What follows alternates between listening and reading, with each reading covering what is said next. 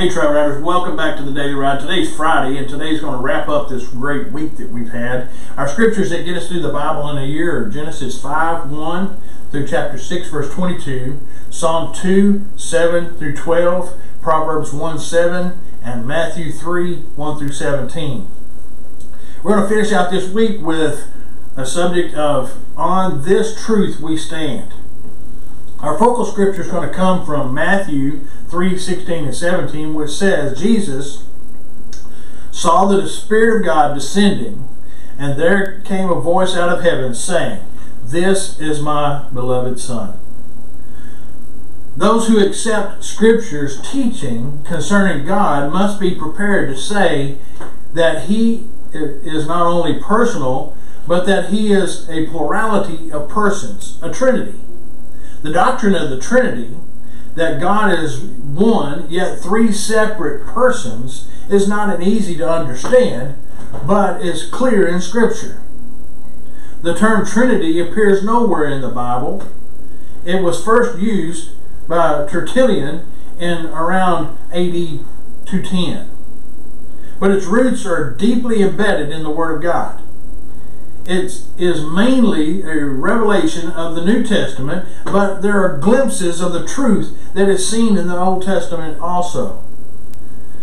Genesis 1:26 says, Let us make man in our image. To whom was God speaking?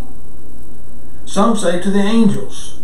But nowhere in Scriptures are angels seen as being involved in the act of creation or as being on the same level as God.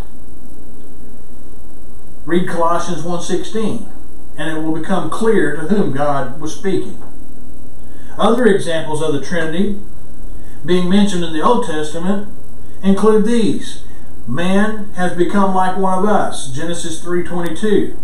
And in Isaiah 6:8, God says, Whom shall I send? Who will go for us? Go to the Jordan, wrote Augustine, and you will find the Trinity. There at the baptism of Jesus, the three persons in the Godhead are simultaneously in evidence. The Godhead is put on display. The Father heard speaking directly from heaven. The Son is being immersed into the river, and John the Baptist beholds the Spirit descending upon Jesus in the form of a dove. 3 in 1 and 1 in 3. On this truth we must stand, though it may not fully understand. Let's go to the Lord in prayer. Our Heavenly Father, you are one God, yet three different distinct personalities and persons. 3 in 1 and 1 in 3. Our spirit joins with your spirit this day to worship you in spirit and in truth. Though sometimes darkness is my intellect, your truth is nevertheless sunshine to my heart. And it's in Jesus' name we pray. Amen.